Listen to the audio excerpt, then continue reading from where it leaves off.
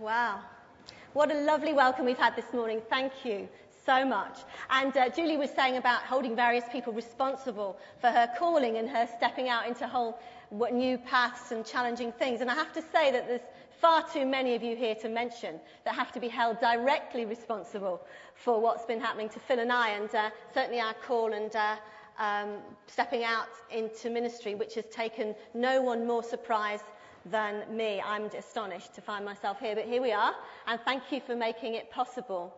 Burlington, under the leadership of Simon, has certainly you've been used by God directly to make that happen, and we're just so privileged. Thank you, and it's great to be here with you today. This series, Big Truths About God, preachers, quake at such things, such titles. And of the series as a whole, I wondered how Simon came to choose this one for me. The doctrine of the Holy Spirit, he said casually in an email. Just pick that one up, will you, Heath? Well, it was all right, I thought. And, there's all sorts of things in this series, isn't there? Providence, creation, incarnation, all these massive topics you're doing. All of them, I suggest, a doddle in comparison to this one. In the South Yorkshire Dales, there's an abbey called Fountains Abbey. It's where monks have worshipped for many hundreds of years. And there's an ancient chapter house there. And in the guidebook that refers to this chapter house and the activities there over the years, it says this. It says, here, the monks of Fountains Abbey would gather every Sunday to hear a sermon from the abbot, except Trinity Sunday, owing to the difficulty of the subject. And I noticed that on Burlington's website, Simon says of this series, this sermon series, we're going to explore the big truths about God that the Bible presents. In exploring what they are and seeing how they all fit together, we can shake off any illusions, misunderstandings and errors concerning the way we have thought about God, our lives and this world. So in short, we're going to get all these big deals sorted. No pressure then. Welcome back, Heath. Bishop J.A.T. Robinson, who was a prolific writer and theologian, owned up to how he felt about the subject when he admitted that although his health was remarkably good, Trinity Sunday was the day every year that he regularly threw a sickie. This was because, and this is what he said, he had no idea what to say. So, Simon may not have pulled a sickie, he's here, but, I'd like to suggest he's done the next best thing. My friend and work colleague, Cynthia, has a very interesting and exciting hobby. She goes on holidays all over the world, deep sea diving. And when she comes back, the stuff with the oxygen tank on her back and all this, and they have some fantastic photographic equipment in their family. And when she comes back, she shows us, or she did when I worked at Endeavour House, I remember that a long time ago, she used to show us all these beautiful pictures of the coral reef. Snapshots of astonishing beauty. Fish with bright colours and intricate design. And it was just really beautiful. But of course, they were only snapshots. And even if I'd taken all of her holiday pictures and stuck them all together and tried to make something of it, I still would have only had a snapshot, a tiny glimpse of the whole of the coral reef. And that's all I can offer you this morning. I can't come anywhere near giving you a picture of the Trinity. I can only offer you just glimpses of what it means for us. And I'm going to do this by asking a couple of simple questions.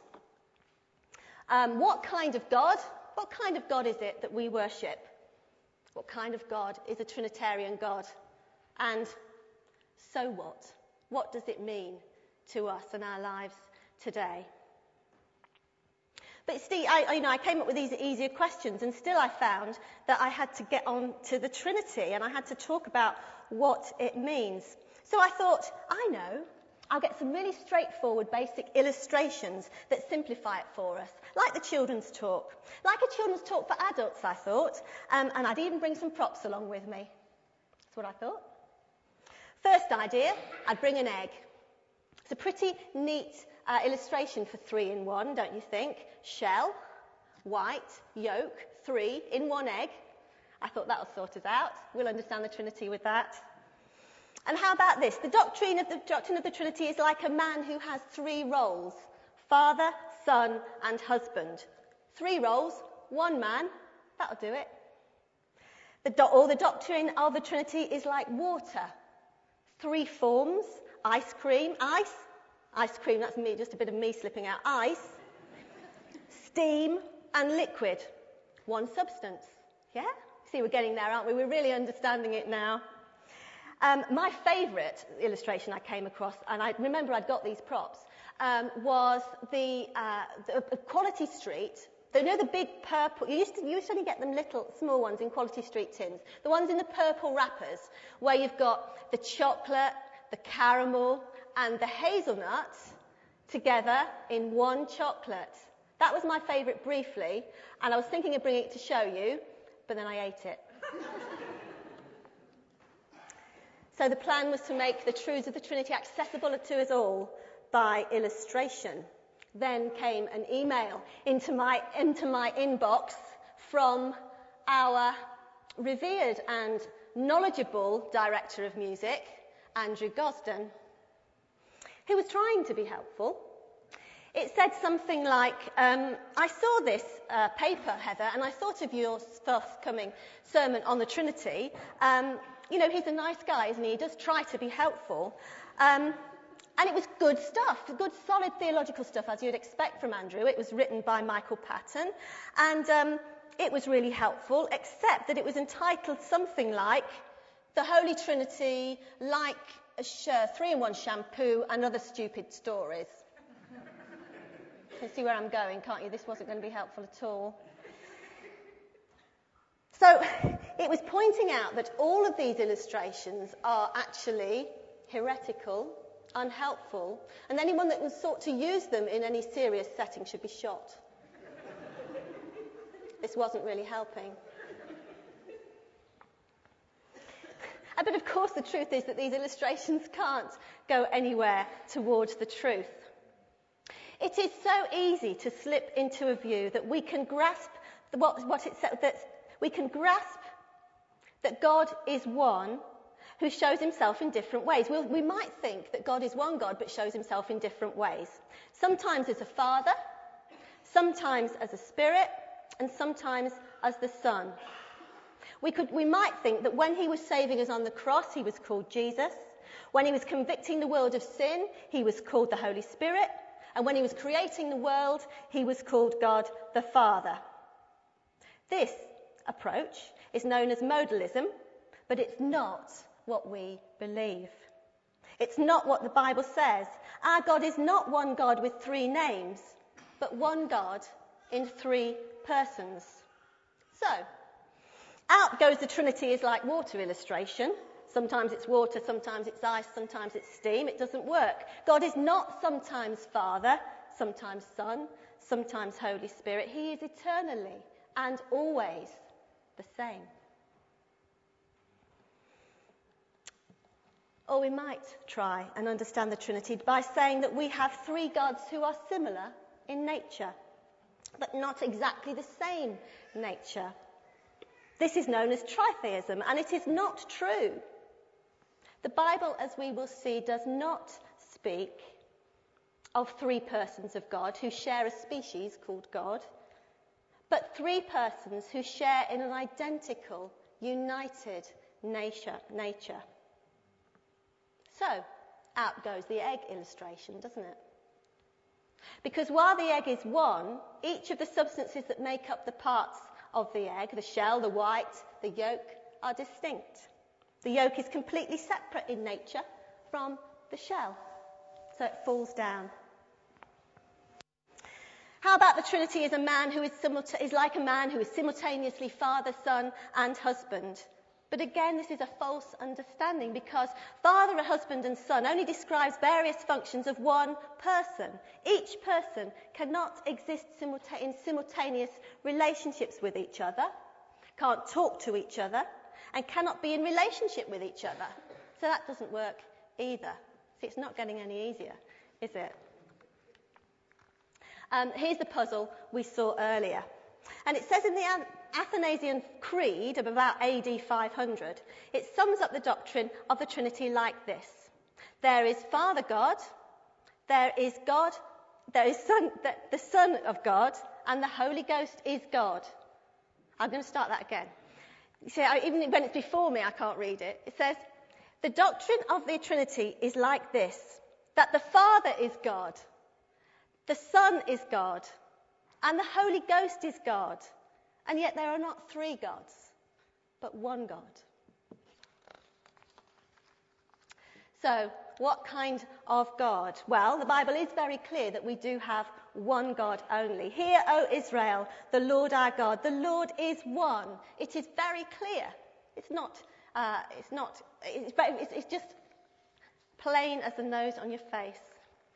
So there is one God, and yet he's plural.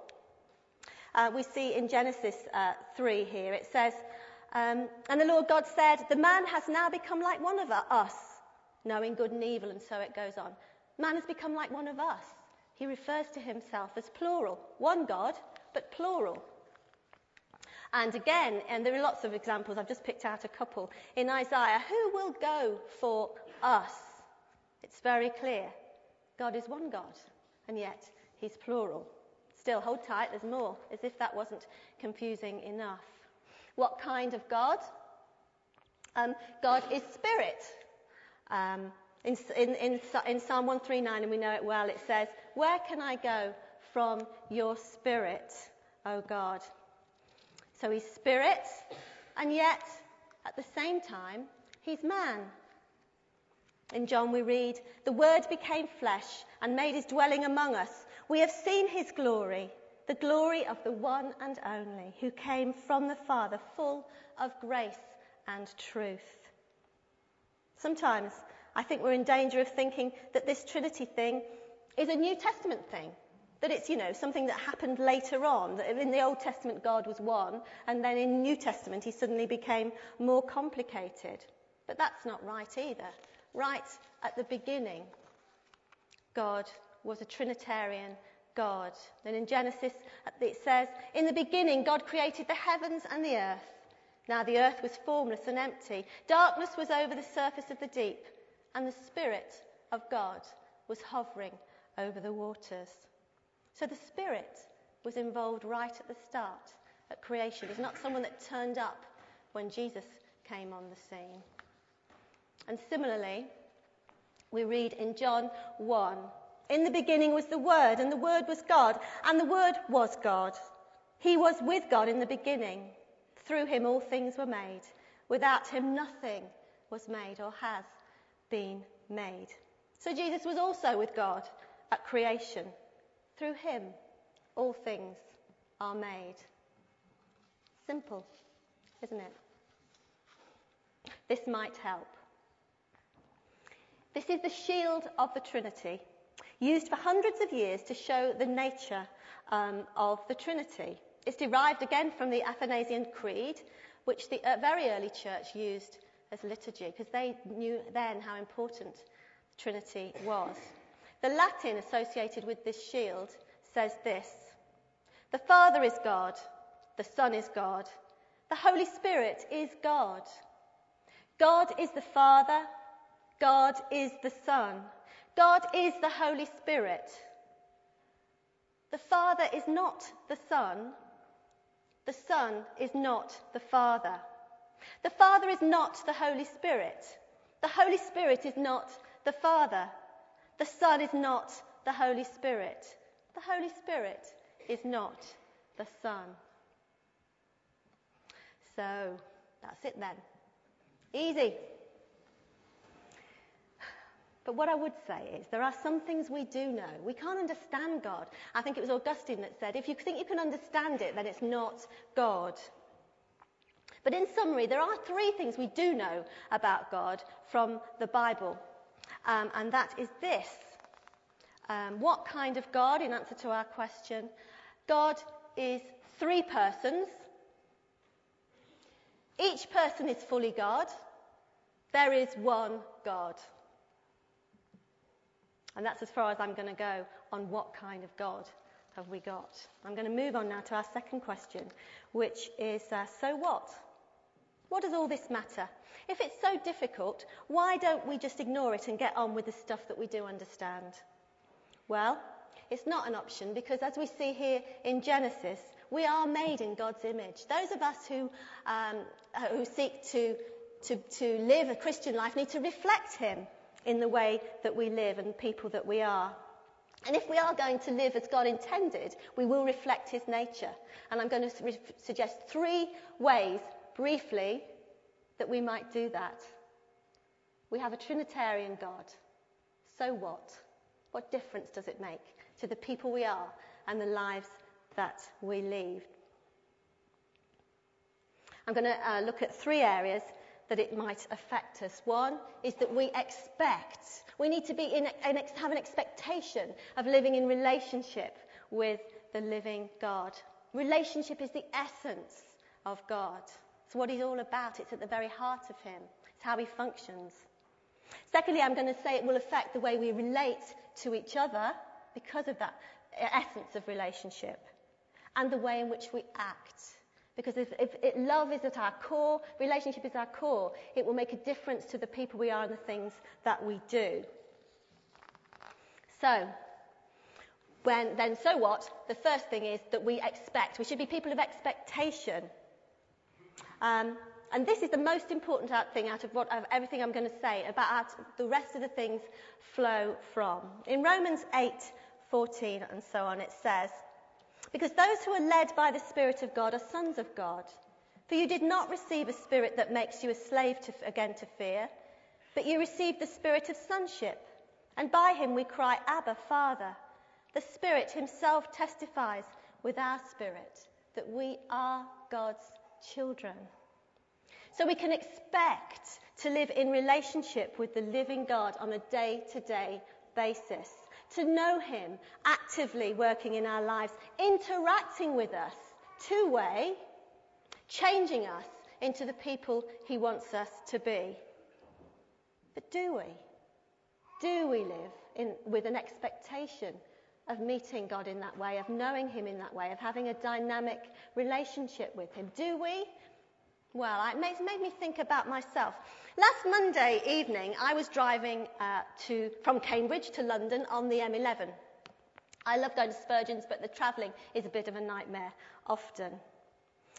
The road was clear, the traffic was flowing. What a relief. This was how motorway driving is meant to be, I thought. But then I noticed that there were signs of trouble ahead. There were signs appearing on the side of the motorway and on the overhead gantries. It said there'd been an accident ahead between junction 6 and 7, long delays. But where I was driving, it was very comfortable. I had the music playing, there was hardly any traffic. I was cruising down the motorway. I thought this is going to be easy tonight, getting to Spurgeon's. I was very confident. And I wasn't far from junction 7 and there was absolutely no sign of trouble. So I thought, these signs are out of date. They don't apply to me. That's what I thought. They must have been put up earlier. The signs began to get bigger and more impressive. Big neon flashing lights on the side of the road. Listen, I don't know if you've seen any of these signs. I was astonished. Now they have great big neon signs with pictures of cars upturned and pictures of cars being towed away by tipper trucks, just in case you don't get the message that there's a problem ahead. It's astonishing, these signs, where I was really impressed. But still I thought, there's no sign of trouble. They're not meant for me. They're meant for other people who came earlier. As I approached junction 7, I noticed on the side, there was a way off, there was an option to go off to Chelmsford on the A4, the A414, I think it is. You can nip across to Chelmsford and down to Brentwood and onto the M25, and I would have missed all this threatened delay, and I could have nipped out that way and missed it all, had I thought there was a problem. But no, I was so confident. I thought, no, this is it. This is motorway driving as it's meant to be. These signs, these indications aren't meant for me. When I'd gone past the last route out, I hit the queue. Junction 7 was exactly right. Everything that had been said on those signs was true. I just thought they weren't for me. And as I sat in the back of this queue, I started thinking about today and this sermon. Because you know when you're in a really bad jam, don't you, when people start switching their engines on? We've been part of this fellowship for a long time. And it's been great. But I sat in those pews where you are now for 20 years not reading the signs. Because actually, I sat there with excellent teaching, first from Martin Travers and then from Simon, that said things about, if you want to really know God, this is what you need to do. If you want to really experience God, come into his arms, let him in. If you really want to know a dynamic, living relationship with God, this is what you need to do. It was great teaching. I just thought it wasn't for me. I thought it was for somebody else. I remember, as if it was yesterday, saying to Simon, I'd have no problem believing that other people experience the Holy Spirit working in their lives. I can see it, but it will never happen to me. Those signs are for other people, not for me. How wrong I was. It was only when I started taking notice of what was being said from this place, of hearing about what God's love could really mean, about really understanding what it is to be in a dynamic, living relationship with God every day. So you hear him speak. So you want to read his word, so that you want to pray to him, and you want to worship him. It was only when I let God in to those parts of me which I kept to myself, which I'd hidden away and said, no, I'm all right. It's only other people that need to deal with that stuff, that I came into a living relationship that has changed my life completely. So I sat there for 20 years and ignored the signs. I wonder if that resonates with anybody else. If anybody else sits there and thinks that all this dynamic relationship with the living God changing lives is for everybody else and not for me. Or maybe it was just me. Maybe it was just me.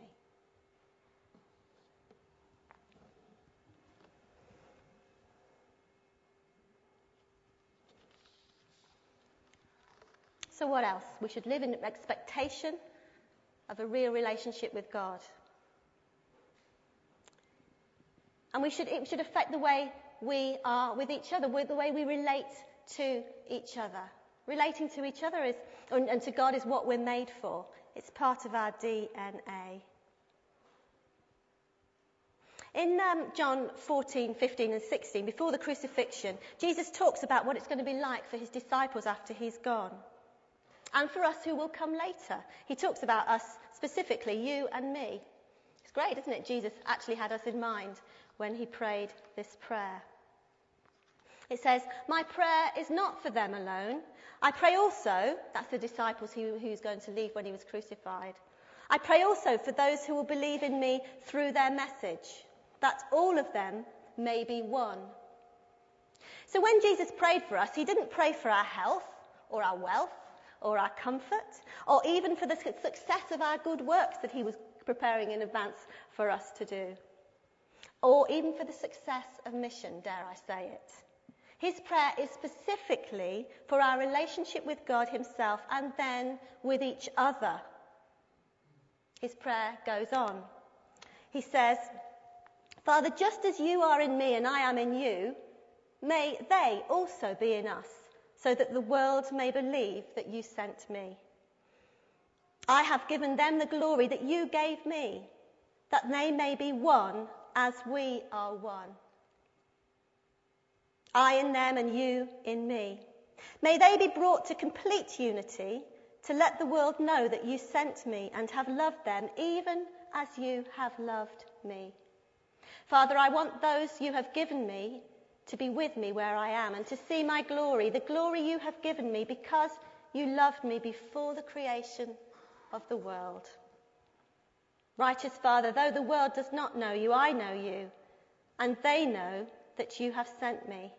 I have made you known to them and will continue to make you known in order that the love you have for me may be in them and that I myself may be in them. So Jesus' prayer for us, you and me, when he was thinking about what it would be like for us, was about us getting on together, our relationships together, and with him. It really matters. Relationship was at the top of the agenda for Jesus, and we have to do the same if we're serious about our faith. But relationships between ourselves is not easy. I'm not talking about a wishy-washy kind of you look nice today kind of relationship. I'm not talking about that, oh, I'm fine, how are you type encounter. I'm talking about tough messages and honesty to help each other to become the people that God intended us to be. It's hard, and I guess that's why Jesus himself prayed specifically for us in this area. We relate, and in John 13 it says, "By this shall all men know that you are my disciples, if you love one another." So it is a powerful part of mission. I was a little bit afraid that Julie was going to get up and shoot me when I said that what Jesus prayed about was relationship, but then he goes on to talk about mission, and he says, it's because of your love for each other that others will see you in me. We're not always going to get on together. We won't always agree. We won't always like each other, but we must always honour each other. It's tough stuff. Which faces up to reality, helping each other face up to our need for God's changing power, helping each other to see what God might want us to do, what he wants to do with us, and supporting each other through it.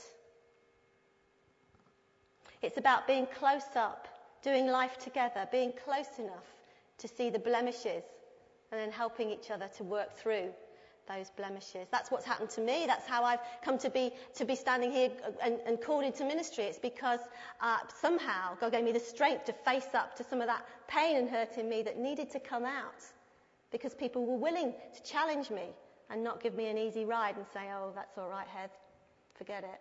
No, we need to challenge. We need to be close enough to see the blemishes and to help each other to deal with them. And of course, one of the best ways to develop these relationships is in small groups, where we can listen and challenge and protect each other and support each other, giving each other the benefit of the doubt and helping each other through difficult and happy times with support.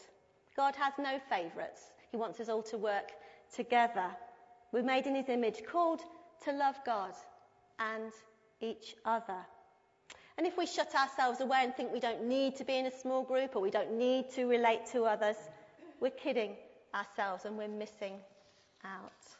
Okay, just finally. So what? So what? We have a Trinitarian God. We act.